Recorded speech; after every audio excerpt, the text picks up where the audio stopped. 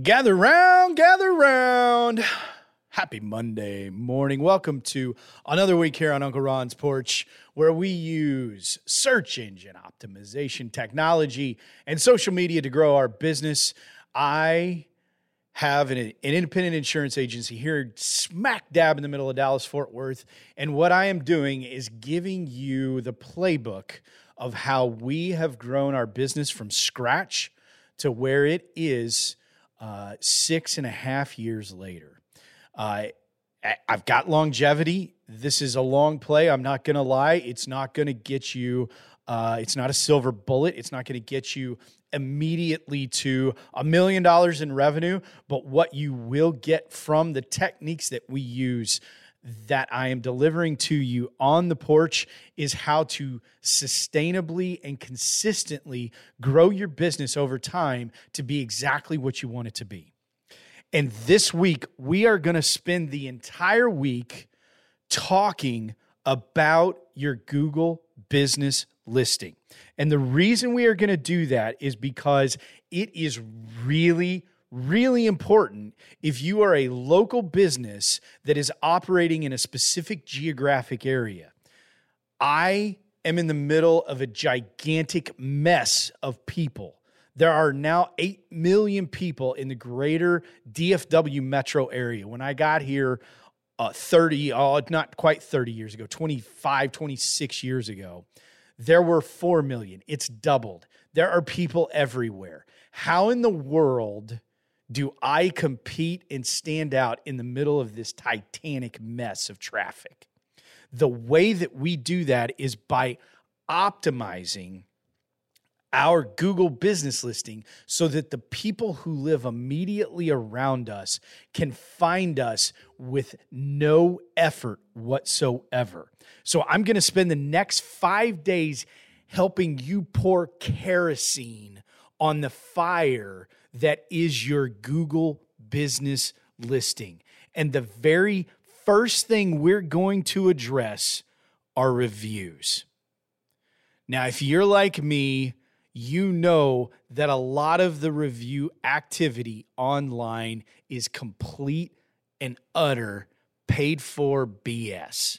If you go to Amazon and you see that there are 1,000 reviews for some random, rotational flotation ball that your 10-year-old desperately wants, the reality is that probably 975 of those 1,000 reviews are fake. It's the elephant in the room, and I'm going to say it because I only want to drop truth here on the porch. But the reality is your Google business listing is a slightly different animal. There's two things in play here. Number one, real people with Gmail addresses are leaving these reviews. And a lot of times your friends and neighbors are going to recognize names of people who have left you a review. It provides social proof. Social proof is a real thing. When somebody learns that you have a dance studio, or somebody learns that you're a CPA, or somebody learns that you cut hair. I don't have hair. I'm bald as can be, but people do get haircuts. My daughter's getting a haircut this morning. The reality is, if people know you do these things, but they're not completely sure how good you are, they go to Google business listing to see if people have left you reviews. If they see reviews, they now have more trust in what it is you provide. Now, let's also be true. There is no way you can have 100 reviews and all of them are 5-star. If that's the case, somebody's lying, because you're not perfect every single day. It's okay to have a review that is not 5 stars, because no one believes if you have 100+ reviews and all of them are 5 stars, nobody's going to believe that that's legit. They're going to be like, how many times did this person's mom leave them a review, or their spouse, or whatever?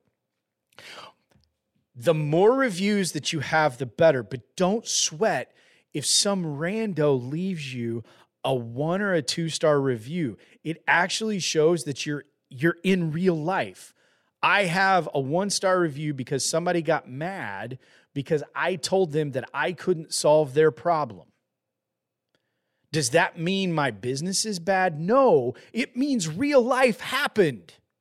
So what you want to do when you close a sale is ask that person, have I met your expectations? Have I provided you great service?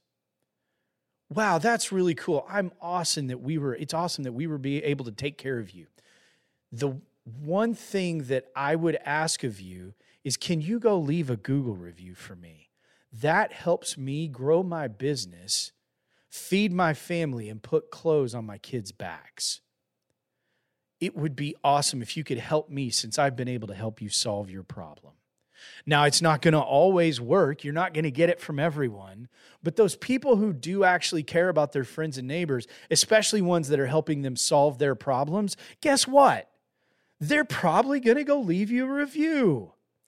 And the immediacy of that closed sale, where they feel the relief that the problem has been solved, is the absolute best time to bring that up.